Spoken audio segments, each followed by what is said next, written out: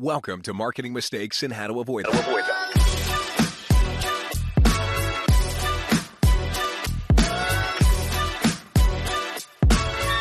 Here's your host, Stacey Jones. Welcome to Marketing Mistakes and How to Avoid Them. I'm Stacey Jones, and I'm so happy to be here with you all today, and I want to give a very warm welcome to Mark Crawford. Mark is a partner with Tech Meets Trader, an investment service that specializes in early-stage venture and operates a family of funds, meaning he works with those super trendy companies like blockchain, fintech, and crypto. He specializes for them in implementing data-driven business development designed to drive growth on a global scale. And what that really means is he helps make sure your marketing meets numbers. He previously worked at the Interpublic Group, where he managed accounts for Fortune 500 companies like Charles Schwab, J&J, and Fiat Chrysler Automotive.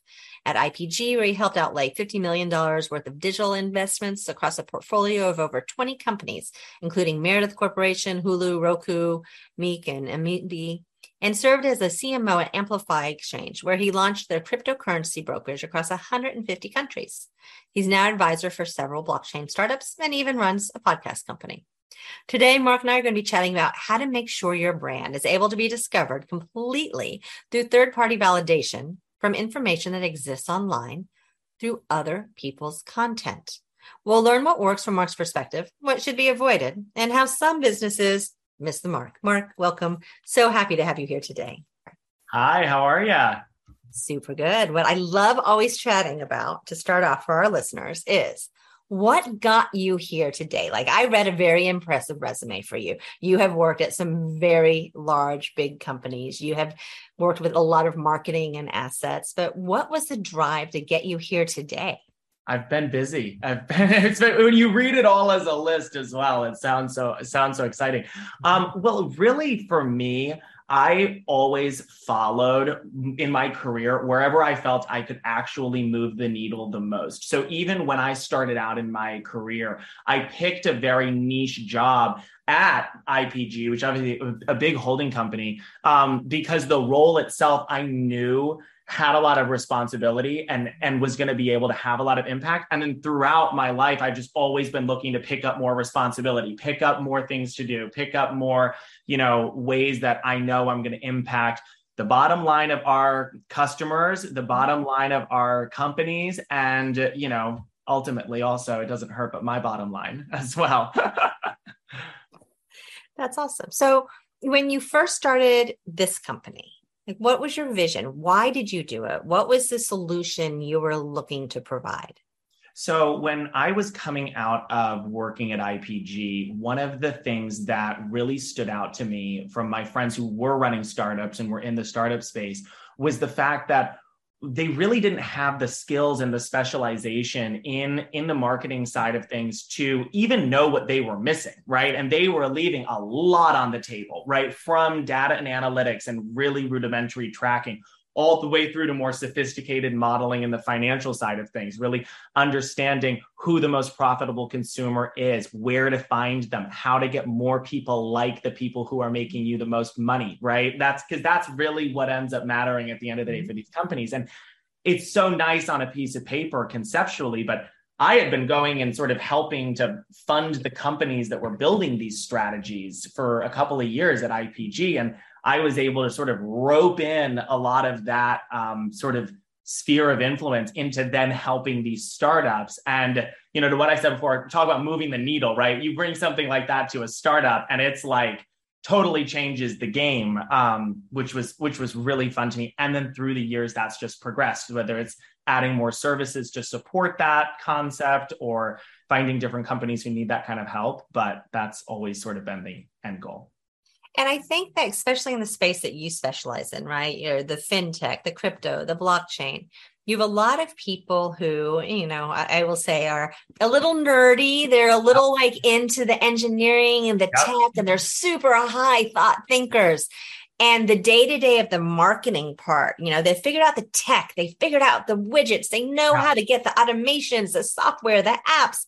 But to actually get eyeballs on what they're doing and to get people to download it and use it is the challenge. I say all the time, the best product will lose out to the worst product every day of the week if the worst product has better people looking at it. Like it just doesn't matter. At the end of the day, you can just beat yourself to death trying to put out the best product in the world. But if you don't have people looking at it, if people don't know who you are, if people don't trust the brand that you've created, and people aren't there, what's it worth? Yeah. So, but you're 100% right that the brain and the mind and the genius that goes into producing some of the top products that we see coming out, especially in this industry, are not those same brains who are necessarily over here thinking about, well, let's sort of try to build out this native strategy of like, we'll pay for some PR and then we'll have this halo effect and then we'll do all of this content and we'll do product placements. Like they understand each other, but they're not the same person. And it's important to have swim lanes in that sense. It's like I'm not going to come over here and build the app. You don't come over here, we'll stay in our lanes and we'll both knock it out of the park. Well, and I think anything that app and software design focused is such a different thing to have to market, because you can get away with an awful lot with a tangible product, right? You can put it on a celebrity. You can sell it at discounts. You can look at ways of commoditizing it. But it's very different where you have to actually log in, use something, and have the tech work in the background and keep you there long enough before you're gone. So I've seen a lot of companies where they have a really big struggle here. Yeah, I agree. And the other piece of it is we deal a lot in the financial services tech space. So in that fintech space, and trust and credibility in fintech or in financial services is so important, right? It's your money.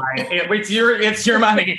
That's why your conversion costs are so high in fintech, right? Everyone knows this. But what's crazy too is the second you start bringing on anything to do with crypto, those alarm bells for a generalist consumer, right? Not necessarily for like an endemic crypto consumer, but for the mass market, they're like, oh, I'm not putting my money there. So you really are up against a game of building credibility and trust factor and authority and this expertise and all of that kind of stuff. And if you don't have the right tools to do that, I don't think you'd even know where to start. You know what I mean? It's such a huge task to undertake, and people know it needs to be done, but they just say, you know what, oh, forget about this. I'm just going to just market to crypto and just market to that group. And it's great, but everyone's pulling from the same well. You know what I mean? Everyone's pulling from the same well. And at some point you're going to run out of water. You got to go. There's a lake right over here. It's like, go to the lake and get the water. You just need them to trust you. So that's all there is to it, right? Well, and there's such a finite market for crypto right now. Like you have so many people who need heavy education, and it's hard if you're launching a brand to also provide the education that's going to convert new users over to you and show how they are having problems solved when it's not something they were even aware of that they had as a problem. Correct. Right. Because there's so many phases of that sales cycle, because you're trying to convince someone that they have a problem. Then they need to self-identify the problem, then identify that the problem even needs to be solved. Right? Because they might be fine being like, that's a problem, but I don't care. And then say, okay, you want to solve this? We're the best people to do it, on board with it. So, and the attrition you have at each step of that cycle, it's huge. And to your point, producing the education content around actually shepherding people through that cycle is not an inexpensive endeavor. So you really have to be able to speak to people very directly, be able to have, a very clear and consistent message, and eventually the trust that will build up. I mean, it's happened with clients first. It's like you say the same thing long enough, and then people are like, these guys have been over here saying the same thing for a long time. They seem consistent. That is trustworthy. Certainly in fintech, you want it to seem a little less exciting. Because it's your money. Your money, right? I like, there's nothing, we all work so hard. And then it's like, if you see your money go away, you're like, it's my money. You're willing to like, not worry about that extra sweater you might not need that you purchase and that you have. It can stay in your closet forever. But if you're going to actually move your money into something that's holding your money and helping your money grow and you're using it, I mean, that's something that's completely different. It's a huge trust factor. And not for nothing, but obviously the legislation around what you can and can't do in advertising in fintech is huge. I mean, it's big in any industry. Like claims are huge, right? Like we've worked in beauty, we've worked in CBD, we've worked in like all these. I mean, you've read my list earlier. Like I've been through the gauntlet, and the claim side of things is always something that I think early stage companies are never really aware of, but it always comes out of the woodwork, because I can't tell you how many stories I've heard over the years of companies who are like on the brink of an acquisition or getting ready for something that's exciting happening with like their futures. And because of different claims that they made through the years, all of these things, they come out of the woodwork in due diligence and things fall through. But it's well-intentioned, right? It's like, you don't necessarily know, but it goes back to, you have to have somebody who does know. Just hire the role, right? Like, don't try to do it all yourself when you don't know what you're missing. And then you also, we've touched on this with government regulations, when you're growing, are you just focusing on the US? Are you looking at other markets? Because then you've created this spider web that you can easily get caught in. I know. It was one of the first things I always say to all of the kids, like, have you checked your name in every language? You know what I mean? It's like, there are so many companies, they're like, well, what we know is that we can't expand in Taiwan because the name translates horrible. And it's like, well, it's ridiculous. If you'd known that in the beginning, don't do that name. You could have picked a different name. So it's like stuff that's as simple as that this brain over here, who's just like, I'm going to build the best product in the world, is not necessarily thinking about, but this brain over here that's like, we're going to need people to sign up for this. Like, that's who's thinking about it. I mean, it used to be that you just had to worry about checking that, the trademark and patent office, right? It's far beyond that. Yeah, far beyond that. But that in and of itself is an arduous task these days, because everyone's got a company. Yes, it does. So, you've made some really good points about how complex it is. And what you and I were chatting about before is that there is actually a secret to helping these brands establish themselves and build their identity. And that was through utilization of getting other people talking and other content and third-party validation to build a brand. And that's something that I love and know because of the product placement that we do in movies and TV shows. And we work with a ton of different apps and fintechs and anything under the sun to help with that. Yeah. But where is it that you see brands should be using this? So I see it from a number of perspectives. And one of the things that we start with very early on is just the concept of branding the entrepreneur themselves, right? Because in the early days of any company, any startup, right? Really, if you're looking to raise a round, if you're looking to, get people involved, certainly in the crypto space, but in those early days of early adopters, it's not only your product that they're looking at, they're really looking at the team. And if the founder and the actual entrepreneur who's behind the organization isn't living, breathing, sleeping, and constantly talking about that organization across his or her own social accounts, interviews, appearances, what have you, it all goes out the window. So that we stabilize very, very quickly. And we do it through speaking engagements and interviews with reporters and press and podcasts and, conference appearances and organizing their social, right? And that starts the snowball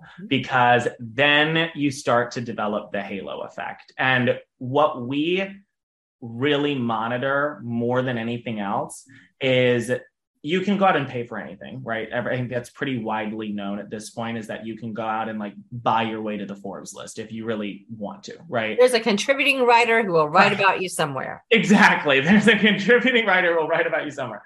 And that can be a very helpful tool, but mapping out a strategy of using paid placements to generate organic content is something that's not often done.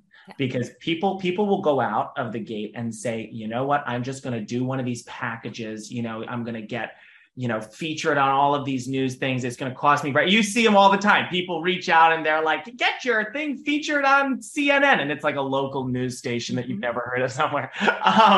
So you're like, but I get to say I was featured on CNN. Right. And people think that this is going to move the needle. And it doesn't, unless you already have so much web traffic and so much interest that that's going to convert them. But the reality is that's not going to generate new interest. It's just going to potentially, it could convert existing interest.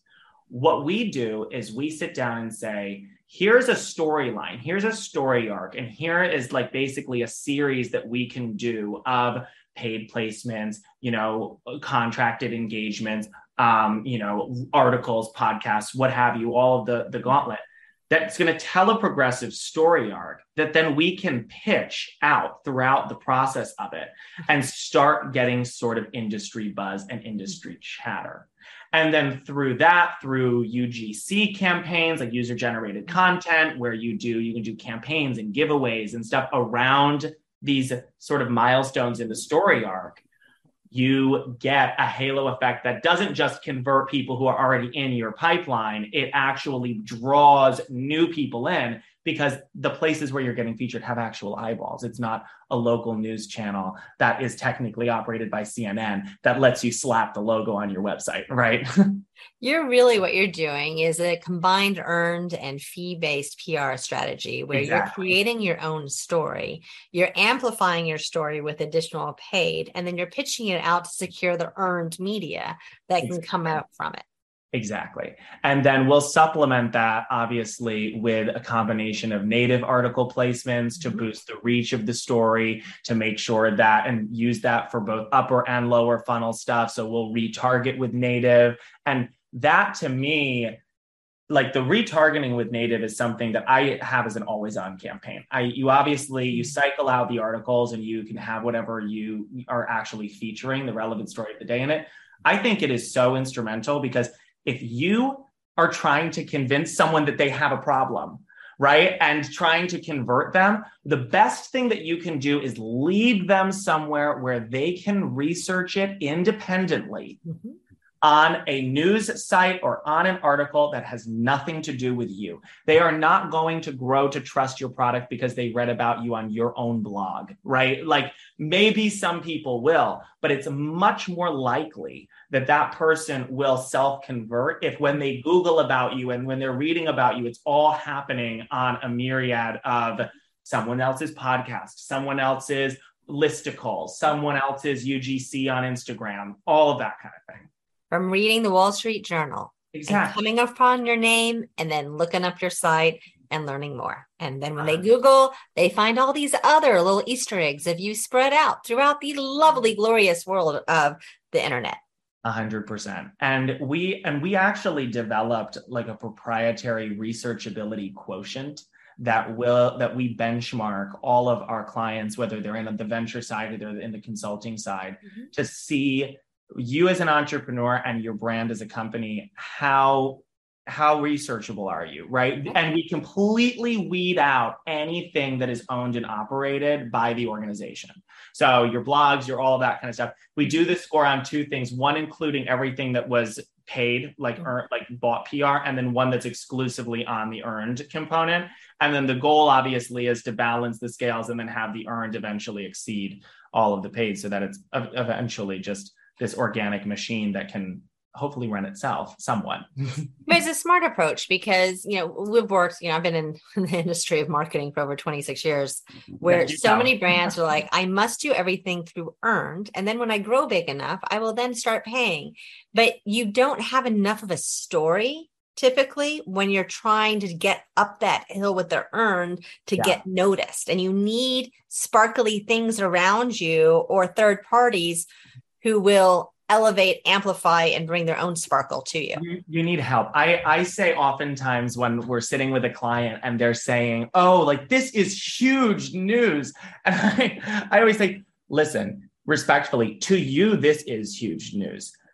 No one knows who you are. So to a reporter and to everyone else, this news is irrelevant. You've never heard of your company. So if you want this news to be publicized, like, you're going to have to pay for it. I don't think that it shouldn't be publicized, but like, it's just managing expectations at that point, right? Yeah.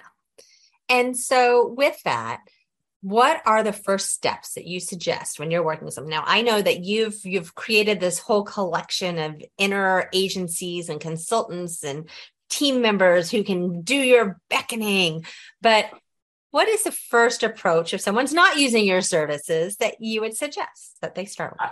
I say map down a story. I say you sit down and outline what you want to be talking about from right now all the way out through as far as you can think, right? If you can get it through, and I understand that like if you're developing a product, the product timelines are going to become very difficult. So with a product-based business that's not fully out to market yet, we always recommend anywhere up to 80% of evergreen content and only 20% timely, so that you can use your labor hours to produce stuff that's not going to immediately expire, A, and B, if product doesn't hit timelines, you can still move forward with the story, right? So that becomes important.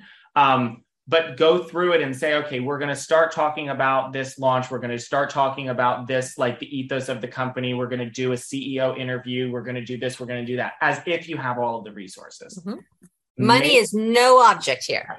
Make that whole plan. And then eventually, even if you are only doing it on your owned media channels, you will still be familiar with working with the process, and let the content actually drive everything that you're doing, right? So if you're starting with a blog or you're starting with an article, you write the article, or you have your copywriter write the article, whoever's doing it, extrapolate all of your social as clips of that article, right? Pull pieces out of it, pull infographics out of it, pull all of this stuff out of it, so that you're always driving people to an article. You're collecting their data in the link clicks. You're collecting their data the second they land on a page, right? Then you can put them in a retargeting audience. You can do native ads for your future articles to make sure that they see them, so that they know what's going on your storyline, right? But then you can start to rinse and repeat that process. You're growing your audience. And then when you are ready to start paying for PR, when you are ready to start actually doing these placements in different areas, you have a big audience of people who are somewhat familiar with the brand because they clicked on an article once. And then as long as you're refreshing it with your 90-day rolling period for, all of your laws, you're good. And you can talk to all of them whenever you want through retargeting ads, and you'll be happy that you set it up for when you're ready to spend. And this is so much so where it works both for a B2B as well as a B2C brand. Oh, yeah. Like there's no differentiation here on these approaches at all, because at the end of the day, someone's sitting at a computer and reading, and they're just a person. That's it. 100%. I always joke when B2B people say, well, I don't want to do social. I said, where do you think everyone's scrolling through Instagram on the toilet? Like everyone, like at the end of the day, that's where the eyeballs are. Go to where let the targeting find people who are decision makers in B2B. But this strategy does not change, right? It's just what you talk about inside of the strategy that changes, what the content is, how professionally it's formatted, what the infographics look like. Are they cartoons? Are they line drawings? All of that stuff. That's what changes, right? And the other thing that, you touched on this is that, you want your CEO to be seen, but it doesn't mean that they have to be seen off the bat by the Wall Street Journal, by the New York Times. You have the ability to control on a very affordable basis through opportunities with thought leadership, through podcast guest hosting, through third-party articles that are being written on other platforms that they're being featured on, where they could become a Forbes contributor themselves. All of these things can be purchased, and there are companies that will help you actually implement them so that you can bring it to life. 100%. And I think that, one of the great problems with today's entrepreneur is the ego, right? I should be in the Wall Street Journal and I should be on Forbes. And if it's not that, then it's bust. it's very unlikely that those are going to be your first two placements, right? That you're going to go bang out of nowhere into Forbes and Wall Street Journal for free. Like, unless without knowing someone, right? Like, unless you've got some kind of an in. So, and I'm not saying it's not possible, but I'm saying that it would be more beneficial for you to set the ego aside and say, hey, listen, the goal at the end of the day is to get in front of the right audience. Whether that audience is in Wall Street Journal or whether that audience is just listening to a podcast, all of these same people do these same things. They look at Instagram during the day because it's just a person, right? They listen to a podcast. They scroll through their feed and click on random articles. So you can play those levers at a much lower price point to get the audience that you want looking at your product. And eventually you'll be able to package all this stuff up and pitch it to Wall Street Journal and say, hey, look at all this stuff. Why have you not written about this? Yeah. And that'll be free, right? That's what you can get. Then that gets to be earned. And you touched on this a little bit earlier. You said the word ego. I have not met many founders of anything within most tech, fintech, blockchain, crypto that don't have a bit, and I will say sometimes well-deserved, sometimes not so much. Ego. Yeah. It can be like, you got a lot of personalities here. You got people who can fundraise and like the best of them.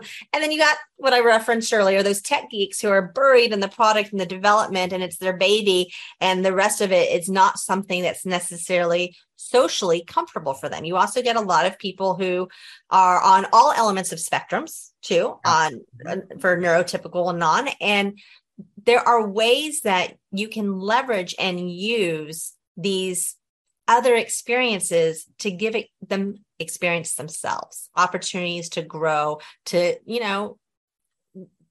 take a bite and actually learn how to be someone who's interviewed. And at the end of the day, even if you are the biggest introvert in the world, if you're running a company, it's unrealistic to expect that you're not going to have to present publicly and to be interviewed and to do those things. And the earlier on you start practicing, the easier it will be. Because obviously, and we do all of this, we do media training for people. We do, we're not going to just throw someone in front of a camera and be like, good luck. But it's a lot, the table stakes are much less when you're just starting out, even though they feel more dire because you're like, this has to go right because everything's riding on this. Is my first chance up at bat. Really, you're much smaller. If you go and blow an interview when you're a Fortune 500 company or Fortune 100 company, that's a big deal. If you blow an interview when no one knows who you are, no one's going to find it doesn't matter. It doesn't. Not until you are that Fortune 500 and they go back in time and say, look at how they fucked up. My God. But, and then you can say how about that?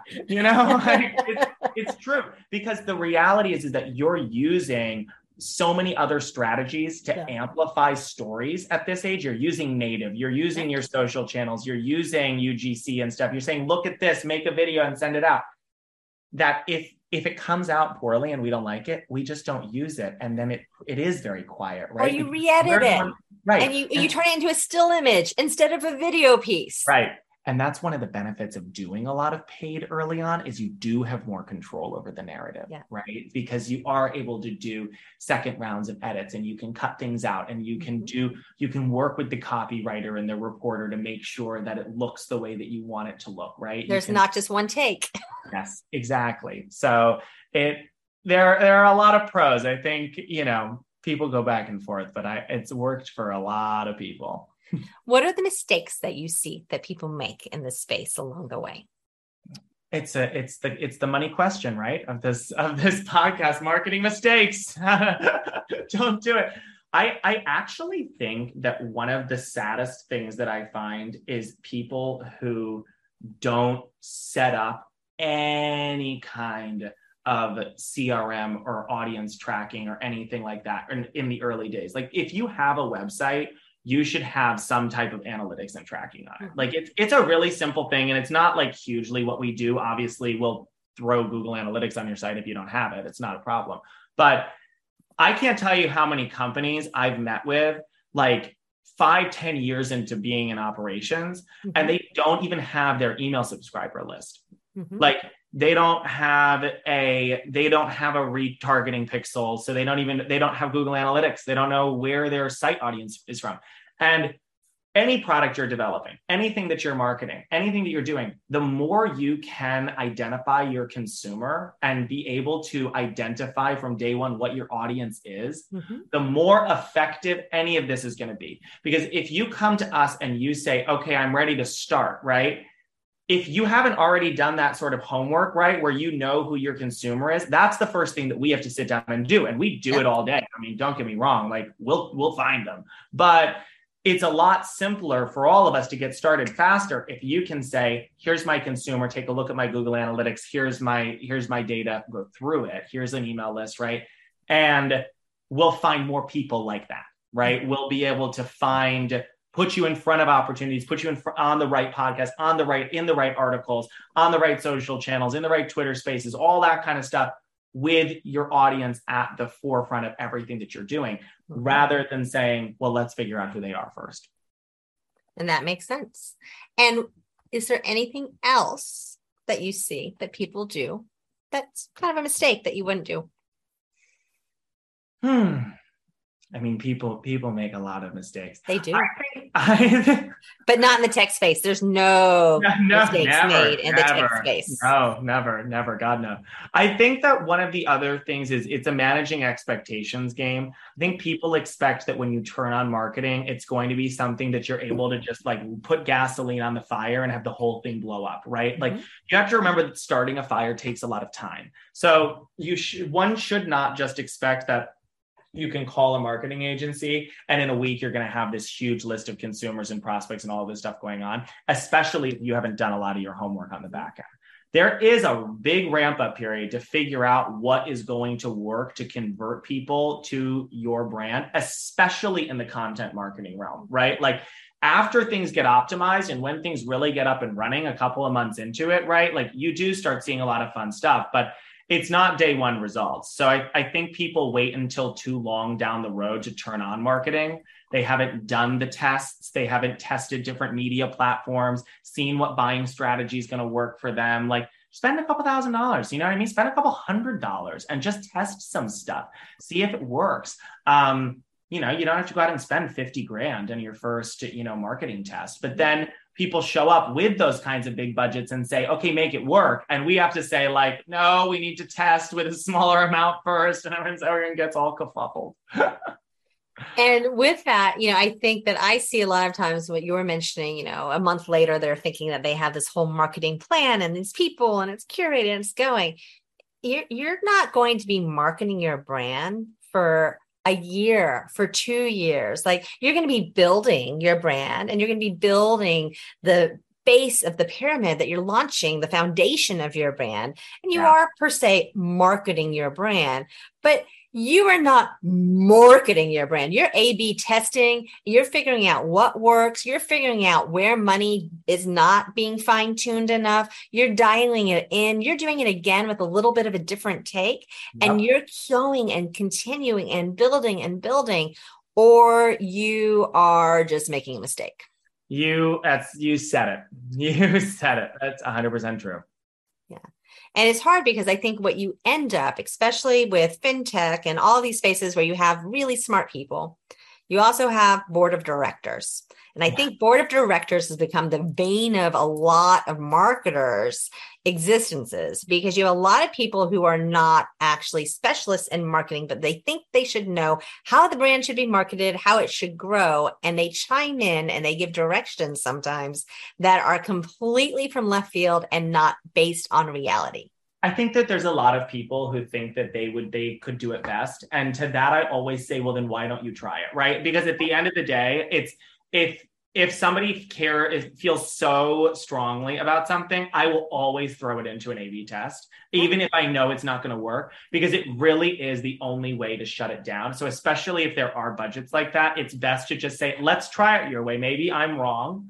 And let's go ahead and we're going to put a little bit of budget behind that. We'll run that campaign and we'll stack it up next to these. But there is this unrealistic expectation from investors, from the board, from all of that kind of stuff, where things are going to turn around so quickly. And well, we'll just throw some marketing dollars. Why don't we know our CAC yet? Why isn't, I heard somebody else's company is acquiring consumers for $2. Like, and that's a financial services. What's this doing over here? It's like, you're talking about like a Rakuten or something, right? Which is giving away $20 to sign up and is a coupon app. It's not like, that's not financial services. It's like, no. and why didn't you include the $20 giveaway and the cost? Like, it's just none of it makes any sense. So it's like, you have to lean into those types of things in order for them to go away. It's like piling up the sandbags doesn't turn the tide. You have to let the tide come in and it'll go back out. Well, Mark, how can our listeners find you? They're like, oh my God, this guy's so cool. I want to talk to him more.